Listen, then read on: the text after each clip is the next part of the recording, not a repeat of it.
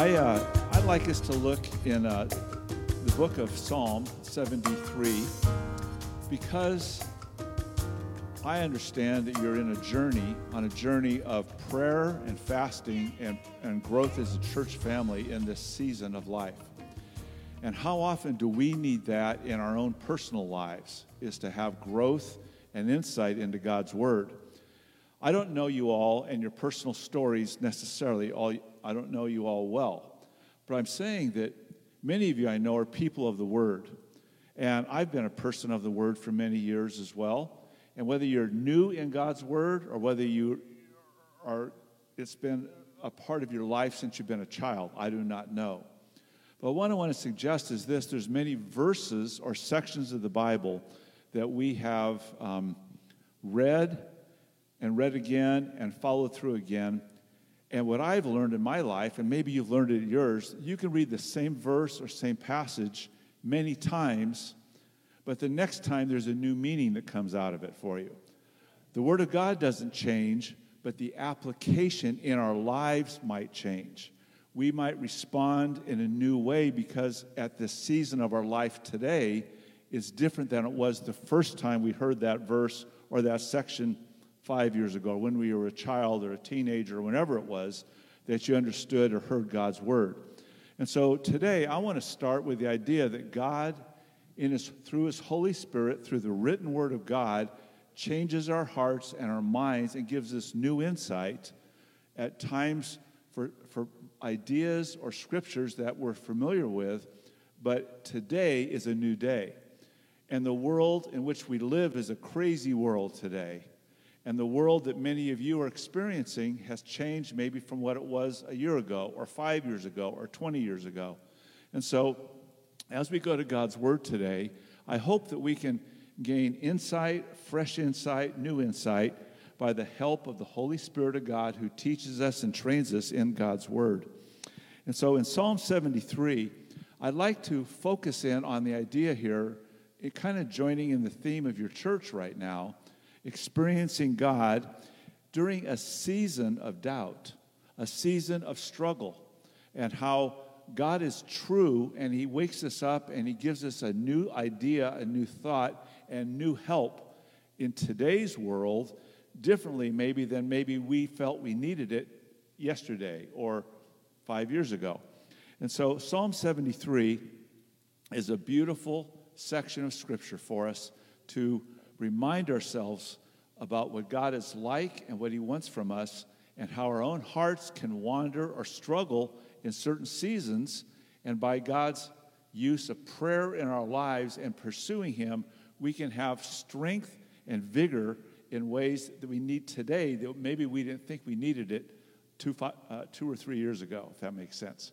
So Psalm 73, verse 1, I'm reading out of the English Standard Version. I know you have different versions that we use here, but in Psalm 73, verse 1, the first big idea here is that the psalmist himself states that what he knows to be true.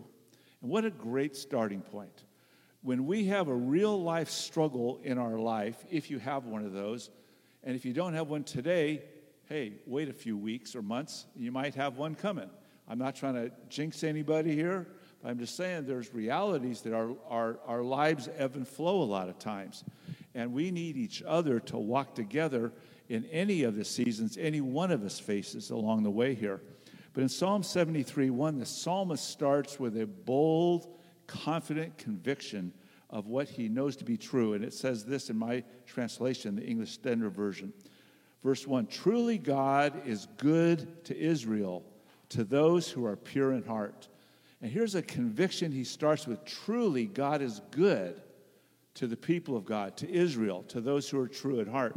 And so I don't know your hearts, God does, but He's true to Himself. He's true to what He said to His believers, to His people. And so the first big idea here is that He stands to something that He's true. Truly, God is good to Israel, to those who are pure in heart. But then that infamous word, but as for me, in other words, hey, for my life, something else happened. I knew God was true, but look at now what happened to me. And I'd like us to spend a few minutes in God's Word here about this season of doubt. And so there's an evolution of a season of doubt that happened to the psalmist. This is Asaph, who was a godly worship leader. Asaph was known as a worship leader in the sanctuary, but he goes through this season of doubt. And I don't want to predict any of us what we're going through, but I want to say that even as a believer myself, since I've been about 10 years old, and I've had a couple periods of time where I felt, not just thought, I felt doubt come over me about my faith.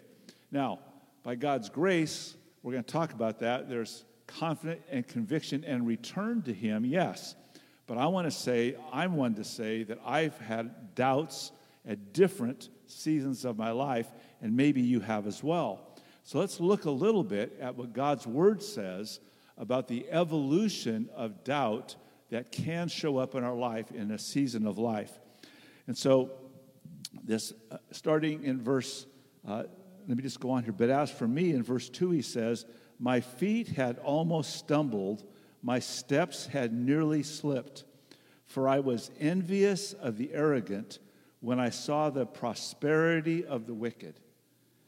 Now, right there, he is being honest about what happened to him. I don't know your story, what happened to any of us. I want to tell a little bit my story, but it's not about me either. It's about our stories, about there's certain seasons where our feet, our spiritual feet, our legs almost come out from underneath us. And I don't know if you felt that way, but your feet had almost stumbled. And here's what the psalmist is saying. God is good to Israel. Yes, He is. But as for me, my feet stumbled. I felt that I was struggling. I nearly slipped. And why was that? Verse 3, for I was envious of the arrogant when I saw the prosperity of the wicked. Now, I don't know what your soul talk is like. What I mean by soul talk is when you're kind of alone, thinking or feeling or noticing things, or you're by yourself, and your mind begins to wonder. Your soul talk comes alive, and you're kind of saying things on your inner person, inner man or inner woman. You're like, and you start noticing other people. Now, I don't know how many of you are Facebookers. I used to be a Facebooker. I'm slowly returning to Facebook because I do have a lot of connections from my childhood and teenage years, and I think there's some ministry that can happen through Facebook. But, as for me, by looking at other people's stories, it's easy to begin to think or dwell or meditate or soul talk about what they're experiencing, what they have, what they're enjoying, and what I'm not. And we end up having a sense of feeling or thoughts or quietness. Of course, this is never on Sunday. It's always Monday through Saturday, right? Okay, because Sunday we're very holy and very spiritually minded. But all of a sudden comes Monday or Friday night or some other time, and there's these thoughts, these ideas, these skeptic thoughts that come into our hearts this way. And notice what it says here. It says in verse 3, for I was envious of the arrogant. Have you ever been envious of the arrogant? Oh my goodness. I hate to admit it, but I have. I've looked at the arrogance or the pride or the wealthy or the seemingly successful, and of course most people on Facebook always put their best foot forward, and they show you their greatest look, their greatest outfit, their greatest this or that, or what they're doing, or their fun, or their vacations, or their money. And it's like, oh, look at me, celebrate with me. Here's what we had for dinner. It's like, who cares what you had for dinner? But you know what I mean? It's on Facebook. But I'm just saying there's this whole idea that we become envious of this. And I looked at this book in Psalm 73, starting in verse 4 through verse 12, and I counted in those 8 verses or so, the number of times that this writer, Asaph, uses the word they or their, T-H-E-I-R. He's looking at them, they or their. And I counted, I think it was 9 times that he's focusing on they or their. And let me go through some of those very quickly here. Verse 4, for they have no pangs until death. Their bodies are fat and sleek. That's a compliment, by the way. They are not in trouble as others are. They are not stricken like the rest of mankind. In other words, he's looking at they and all that they're experiencing. And and Facebook wasn't around in 700 BC when this book was written. But the human heart was around then. And he, Asaph, is seeing things going on as if it was Facebook Live. And he's like seeing the realities of the people of his day, and his mind and his heart, his soul talk is being stirred up by what he sees going on around him. There's no pangs in their death. Their bodies are sleek and fat. They're not in trouble like the rest of us. They are not stricken like the rest of the mankind. Therefore, pride is their necklace. Violence covers them as a garment. Their eyes swell out through fatness. Their hearts overflow with follies. There's a different translation that says, the imagination of their heart runs rapid.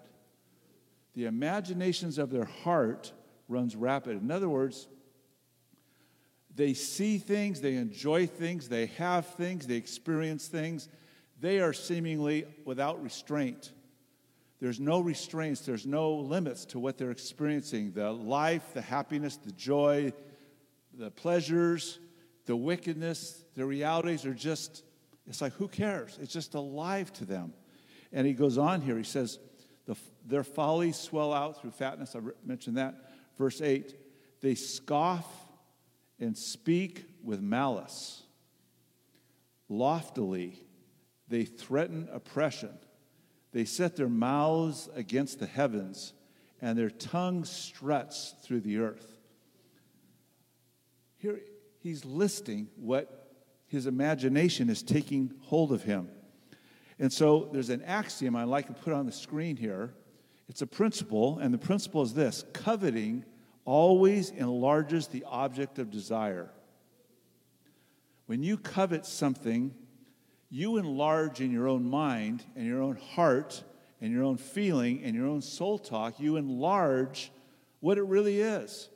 When we covet someone else, or we covet what they have or what they're doing or what they've experienced, and we long for it ourselves, it gets bigger than reality. It's bigger than what's true to them, but for us, we're living as if it matters more. And there's things in this world's crazy. There's a lot of difficulties in this world, and a lot of pain people are experiencing, but we don't see it. We just look at we exaggerate the longings, the envy that we have for people around us. And this is what Asaph is saying in 700 years BC. And again, with no Facebook or Instagram or whatever. And he's giving this sense of attention that his own flesh, his own soul gave to those around him, because he could see and almost taste what they have, what they're enjoying, what they're getting away with, what they're pursuing, their imaginations are, and there's no restraint. And so we see that there's this sense of envy that's taken him so strong and so a lot. A second big principle, I think, is here: exaggeration of the other's benefits. In other words, he's looking at the wicked and the violence. He says the arrogant, the wicked, and he names all these kinds of people in his day, and he's exaggerating in his own mind what they're experiencing. He looks at it and he goes, oh man, look at that. They're enjoying that. They're having that. They're getting away with that. It seems like there's no problem in their life. There's no frailty in their life. There's no cost to pay. There's no consequences. And he's living with this reality that in his own mind and heart, he's exaggerating the benefits of that kind of life. I don't know if you ever feel that way. I have felt that way a few times in my life. I don't do it all the time. I remember being a teenager at Hayward High School, And I think I was the only one who named the name of Christ among all my friends. And so there was a lot of other things going on at Hayward High that I wasn't involved with. But quietly, I wanted to have a lot of that same kind of experience. I was a newer Christian as a teenager. I actually started going to this church when I was in ninth grade. And I remember 9th, 10th, 11th, and 12th grades at Hayward High School. I saw a lot of friends. I played a lot of sports. I was with band. I had a lot of popularity going on. There's a lot of people around me. But I don't know if there was one or two other Christians out of all that student body that I knew. But all I know is that in my own quietness, I was longing for what I knew some of those people were living like. And I wanted to have it, and I got close a few times. I didn't deeply get into what they were into, but I noticed that there was this sense of my own quiet soulishness, my soul talk going when I was away from the church family on Sunday, what I was feeling during the week at Hayward High in the evenings. And it was an interesting thing, and I think the psalmist had given us that insight right here. He's kind of talking honestly about how he began to exaggerate the benefits of those people's life and consequences, looking at only the things that seemed to be pleasurable, desirable, or I wish I had it for me, but in fact, I just had my 50th reunion at Hayward High last June. Can you believe that? I know I only look 35 years old, but really, I'm past that age. The 50th anniversary, our reunion, I had probably at least 3 people that came up to me at Hayward High where we had our reunion last June. They came up to me and they knew in high school that I was a Christ follower, although I didn't know they weren't a Christ follower then. But they talked to me 50 years later about how God has rescued their life and how they're a new person right now. And I was blown away with joy at hearing that some of them now know Jesus for themselves. But their life in high school was nothing like it was once they met the Lord. They became a new man or woman, and their life has changed many years after Hayward High. Their life was different here. Now, what I want to suggest here is that there's an exaggeration of the benefits of the world outside our walls. And this is what Asaph is kind of helping us see as we look back here. See what he said in verse 10, therefore his people turn back to them and find no fault in them. And they say, how can God know? Is there knowledge with the Most High? In other words, there's people that are asking the question, does God really know what's going on here? God doesn't care.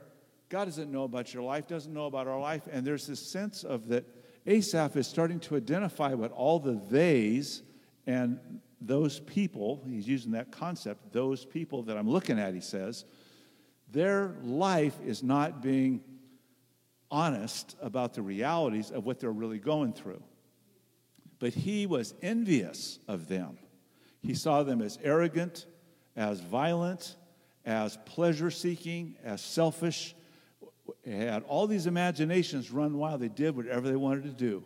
And for a while, he became a skeptic. He was the worship leader, remember? Asaph was a worship leader, but during that season of worship leading, he found himself struggling about these many things. Well, he goes on here and says, here's the essence of crisis. And so that's another idea here I'd like for us to really think through here, and we're going to get into the issue of prayer in just a minute because I know that's what our theme is in our church family right now. But I'll take my glasses off so I can see better.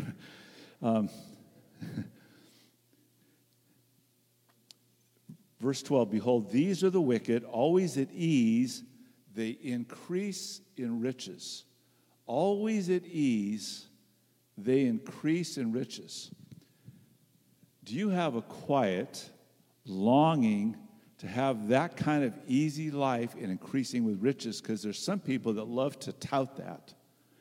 And there's a time that we can go, oh man, Wouldn't that be great to have an easy life and to be increasing in riches by doing whatever I want to do and not have the pain and struggle?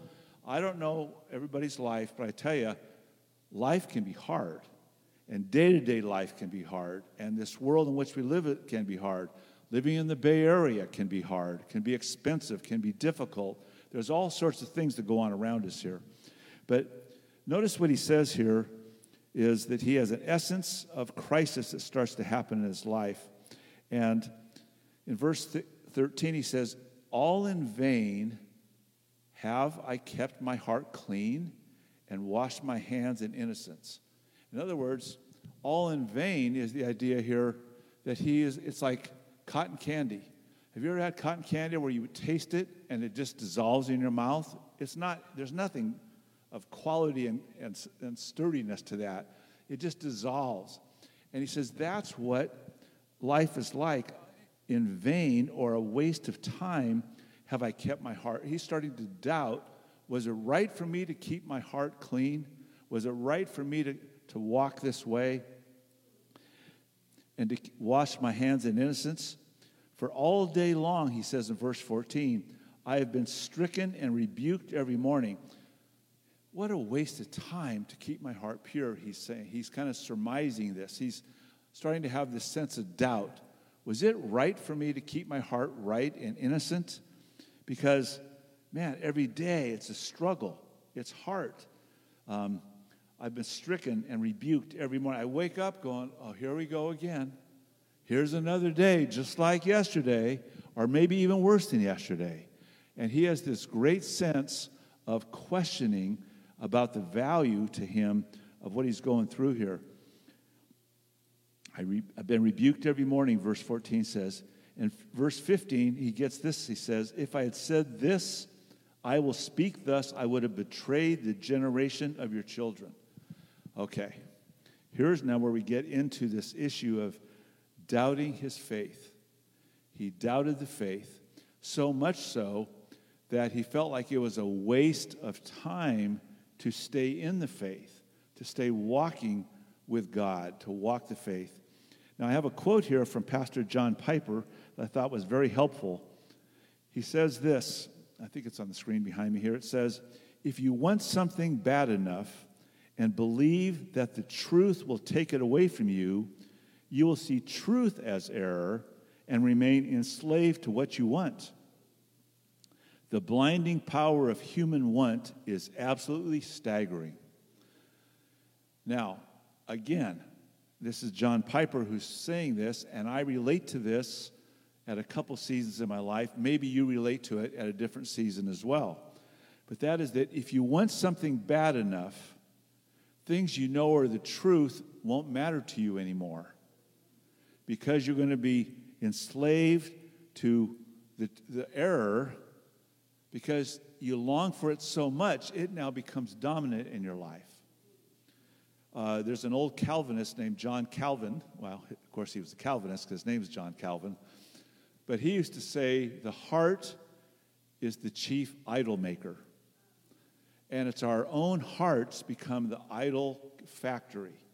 We create idols in our heart by things we look at and think about and desire for ourselves that nobody else maybe even knows that, but we say, if I could have that, or if I could do that, or if I could be that, I know it'd be so satisfying that I'd be good, I'd be fine, it would work itself out.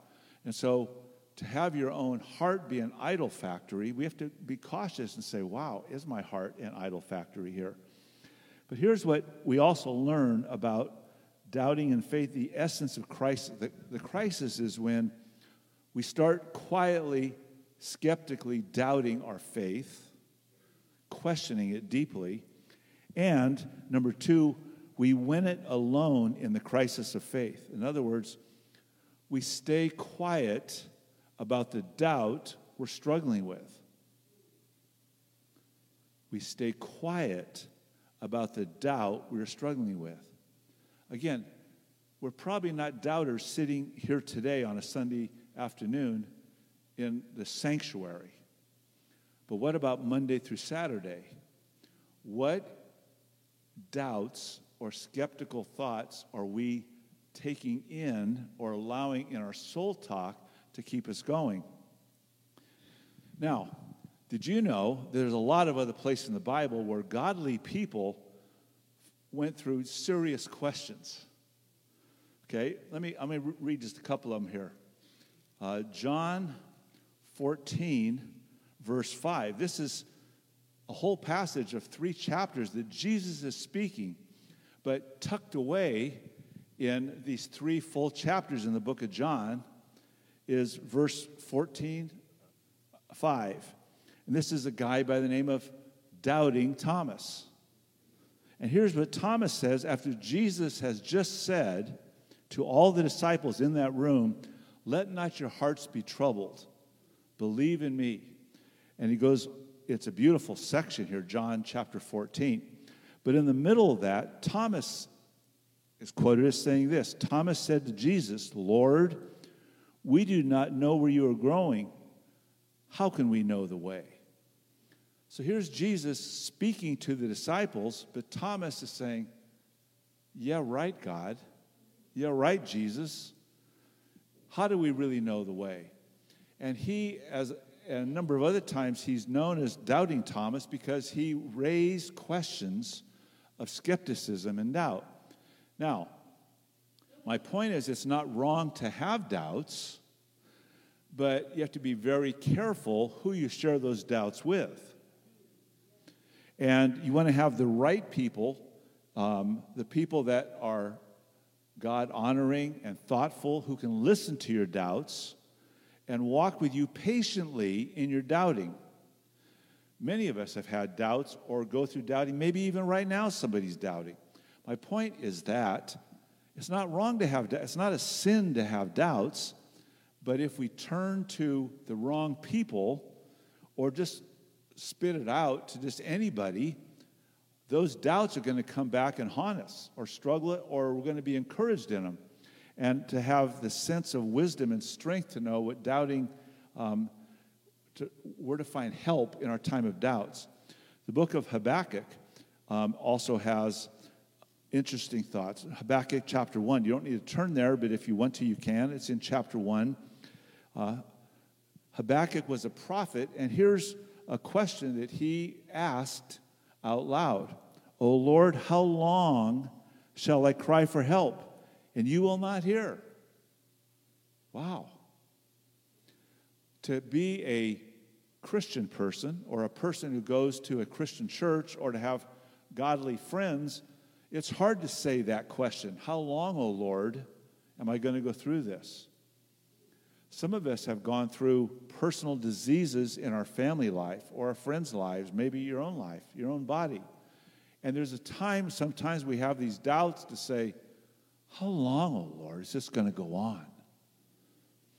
There's many other situations you go, how long am I going to experience this or that or go through this?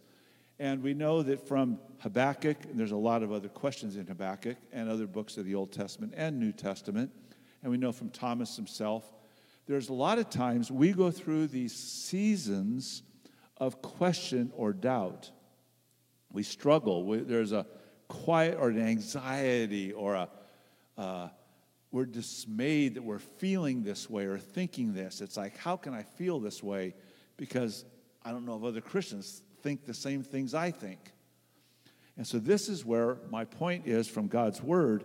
It's important to be careful where you go. And so the axiom that I hope we can follow or learn is that it is not wise to speak one's doubts to just anyone.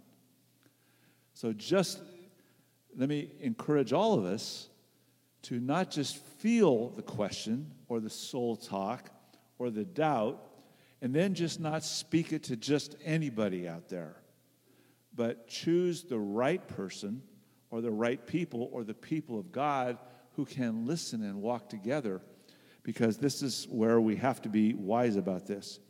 But now, there's a beautiful, amazing turning point in this crisis of doubt that Asaph was going through. It shows up in verse 16. He says, "When I thought how to understand this, it seemed to me to be a wearisome task. In other words, he was about done. He was like saying, I'm getting so tired, it's wearisome to go through these questions, these thoughts, and I can't share it with I'd betray the other believers if I were to say it out loud. And so he didn't feel he had the freedom to share it with other, I'm calling them Christians, but other Bible-believing or Christian or people of God that he was speaking about. Until, verse 17, he went into the sanctuary of God, then he discerned their end. This is what I'm going to call the until then principle.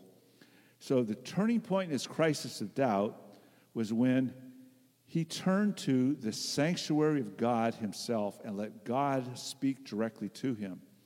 And this is where I want to lead us today, and kind of as we begin to wrap this up, because of the idea that I know you're in a season of prayer as a church family of individuals during the week and on Sundays.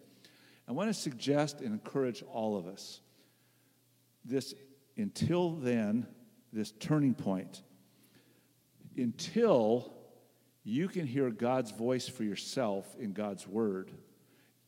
The sanctuary of God could be this building where you gather with the people of God, but the sanctuary is wherever God is present. And so he's present with you 7 days a week, not just on Sunday at 1:30. Now, at your home, where you live, maybe there's a chair that's the sanctuary at your house. Maybe there's a portion of the Bible that you love so much. You say, I just got to go back to that verse or that section. Or maybe there's a backyard or a porch, or maybe it's even at work, or I don't know, maybe it's going for a walk. Maybe it's out in nature. Maybe it's at a park. But where is that place where the sanctuary of God gets your attention? Where God, through his Holy Spirit, is saying things that are true to the Word of God. And I just don't want to believe anything you hear or feel. Please don't get me wrong. I'm not saying just get out there and let it rip. I'm just saying that we need to kind of be aware that it's God's Word that it speaks to my heart.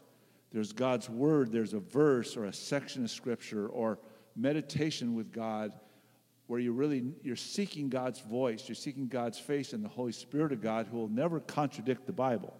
So if something you're feeling or thinking contradicts the Bible, you know it's not God. But if it is consistent with the Scriptures or it's in the Scriptures, it's God's Holy Spirit that is enlightening, sharpening your mind and your heart. And it's giving you a sense of direction and peace and help in your time of need. And so this is what I think Asaph is saying here. Until I went into the sanctuary of God, then, there's the until then principle, until I met with God, then I discerned their end. Who's the there? It's all those people he was concerned about, he was imitating, he was envious of. Do we really consider their end, the result of that life, that lifestyle, that mindset, that perspective that is godless? Do we consider the realities of those people and what's going to happen to them, what they're really like? And notice what he says here in verse 18. Truly, you set them in slippery places. You make them fall to ruin. Now back to Facebook. We see smiling faces. We see vacations. We see spending money. We see the new house. We see great food at some restaurant. We see they're at a wedding. And there's nothing wrong with weddings and nothing wrong with dressing up. I'm not saying that. But the point is, do we really understand the end result of those persons' lives?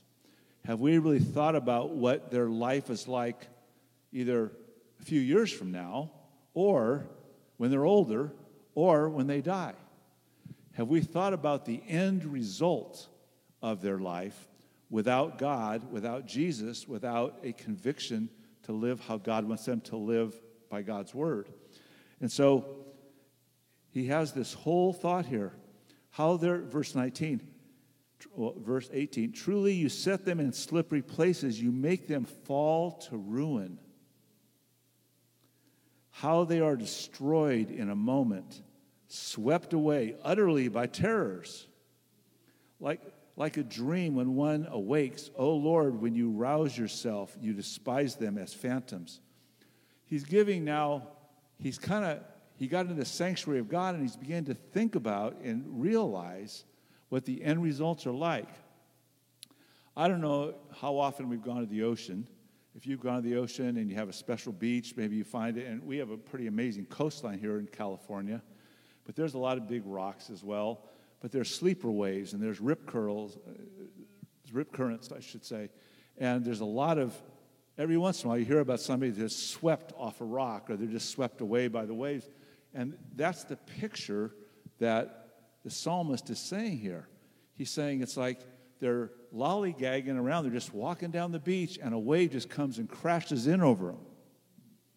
And I don't know how many friends of ours, people that you know and I know, have lived their life as if life's okay, but a wave crashes over them, and they are just devastated, or they're caught off guard, or they're knocked off their feet, or they're just knocked off the rock, whatever analogy you want to use. But that's the picture that Asaph is saying in 700 BC. He's saying it's like they're destroyed in a moment, swept utterly by terrors. And like when a dream, when they awake, Lord, you rouse yourself, you despise them as phantoms. And notice what he says then in verse 21, when my soul was embittered, when I was pricked in heart, I was brutish and ignorant, I was like a beast towards you. Here's the worship leader claiming that he had a season of life where he became just deeply concerned and crazy about what's going on. He was brutish about life. Nevertheless, here's his conclusion in verse 23, and this is my urging for all of us as we walk forward here. The benefit of the crisis of faith, what it left him with, is this. Nevertheless, I am continually with you. You hold my right hand. Okay, let me pause right there. Life sometimes to any of us can knock us off our feet. It's a big wave that crashes over us. You go, how did that happen? Or what am I going to do with this? But here's this psalmist who's given this picture here. But I am continually with you, God. You hold my right hand. It's the idea there that God is reaching down and grabbing his hand and walking with him. And I want to invite all of us to think about that. Do you have a relationship with God, no matter where you are now, no matter what you've been through, no matter how hard it was or it is, that God will reach out and hold your hand by your right hand. And there's a sense that he is now walking with you, female or male, old or young, it doesn't matter, that there's a sturdy hold on your hand and walking with you. And he says, you hold my right hand. You guide me with your counsel. And afterward, you will receive me to glory.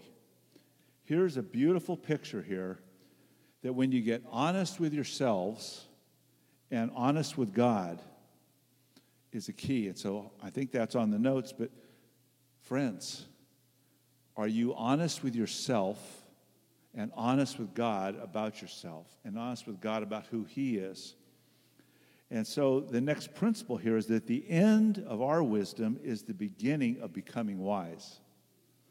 When we stopped thinking that we have all the insights and wisdom and our own knowledge of how we've lived our life, but now we can start to become wise by his knowledge, walking with him in this special way. Nevertheless, verse 23, I'm continually with you. You hold my right hand. Verse 24, you guide me with your counsel, and afterward you will receive me to glory. You know, I'm 68 years old right now, and I don't know how many more years I have. I mean, I hope I have some more years, but I mean, I'm getting up there, everybody. And even if you're not up there, a bus could hit me tomorrow, right? And any of you. Now, I'm not saying this to scare anybody. I'm just saying that we need to live our life with the reality that someday we're going to meet God face to face. And we're going to have a sense of His, we're going to be humbled by Him no matter what our life's been like. Amazing, awesome, beautiful, truthful God is going to welcome us if we're a believer. If we're not a believer, we're going to be abandoned by God. We'll be destitute in what the Bible calls hell, or forever living in darkness, separated from love and God and compassion and grace, and just the opposite. The Bible gives all sorts of other language about gnashing of teeth and terrors. That's real for the non-believer. For the believer, we have an amazing, amazing hope and confidence and courage. No matter what our life was like in the past, He will give us grace and love and a future and permanence and love forever. And so this is what I think the psalmist is getting at too. He goes, you guide me with your counsel, verse 24, and afterward you will receive me to glory. And I love these last couple of verses. Whom do I have in heaven but you? And there is nothing on earth that I desire beside you. What a thought. Whom do I have in heaven but you? And there's nothing on earth that I desire besides you. So you want to covet something? Covet God. Covet a life with God. Grow with God. Love God with all your heart, because the blessing, the reality, the truth, the grace, the love is permanent and it's eternal. And whether you die when you're 95 or whether you die tomorrow in 90 minutes, it doesn't matter. There's a beautiful sense there of there's nothing on earth that I desire beside you. In verse 26, my flesh and my heart may fail. I'm frail. You're frail. I had a heart experience. I have a stent in my heart 1 year ago. I didn't know my heart had a problem. But the echocardiogram showed me that I had 70% blockage in my main artery. Had no idea. The machine showed that, and I don't know what would happen if the machine hadn't have shown that, but they saw it on the echocardiogram at Kaiser that I had a 70% blockage in my heart, and they put a stent in on the spot. Now, thank the Lord for medicine, but all I'm saying is we don't know the condition of our body sometimes, and we're going to have surprises here. But my heart may fail, and your heart may fail. But God is the strength of my heart and my portion forever. Not for next week, not next year, forever. God is the strength of my heart. For behold, verse 27, those who are far from you shall perish, and you put an end to everyone who's unfaithful to you. So his point is, if you've been unfaithful to God forever and never had faith and trust in Him, you will be lost or abandoned by God when you die. It's not because you're set apart. That's human life. But for me, he says in verse 28, it is good to be near God. I have made the Lord God my refuge, that I may tell of all your works. There's that contrast again. But as for me, it is good. It is good to be near God. That's what he said in the very first verse. Remember that? Hey, he's good to Israel, to all the people of God who have faith. He's good. And then he goes through all the things that he struggled with. So he started the chapter that way, and now he's ending it that way. But as for me, it is good to be near God. I have made the Lord God my refuge, that I may tell of all your works. So friends, and you are friends, in Christ there's an affection as friends. We belong to each other. But here's the conclusion. He says that any of us, this is 700 years BC, he says, it's good. It's good to be near God. My question, are you near God? And it goes on to say, I've made the Lord God my refuge. Is the Lord God your refuge, your hiding place, your safe place, that you, no matter your life story, you can reach up and his hand is grasping your hand and holding you, that I may tell of your works. I know a lot of you tell of his works, and I think that's the prayer and plea, is that all of us would be those people who can tell of his works, because each of you and I, we each have an audience of people that no one else has. We have the people that God's given us as a relationships around us. And so each one of you can reach or love or care or bring help to somebody else that somebody else cannot. And so who's in your world? Who might be that person that you can reach to and tell of the good works of God in your life through a testimony and show interest and compassion to them and patience with them, because we all need patience, right? And so I hope that by this psalm, in this season of prayer life as a church, and your own, if you're fasting or if you're having some certain times of prayer, that you'll have a chance to meditate on this chapter again. And alone with God in the sanctuary, wherever that is for you. If it's this building, fine. If it's at your home, it's in the backyard, it's on a walk, it's wherever it is, that you will think about God's love, truth, and warmth to draw you close to him. The nearness of God is your only good. Let me close in prayer as we think about this together.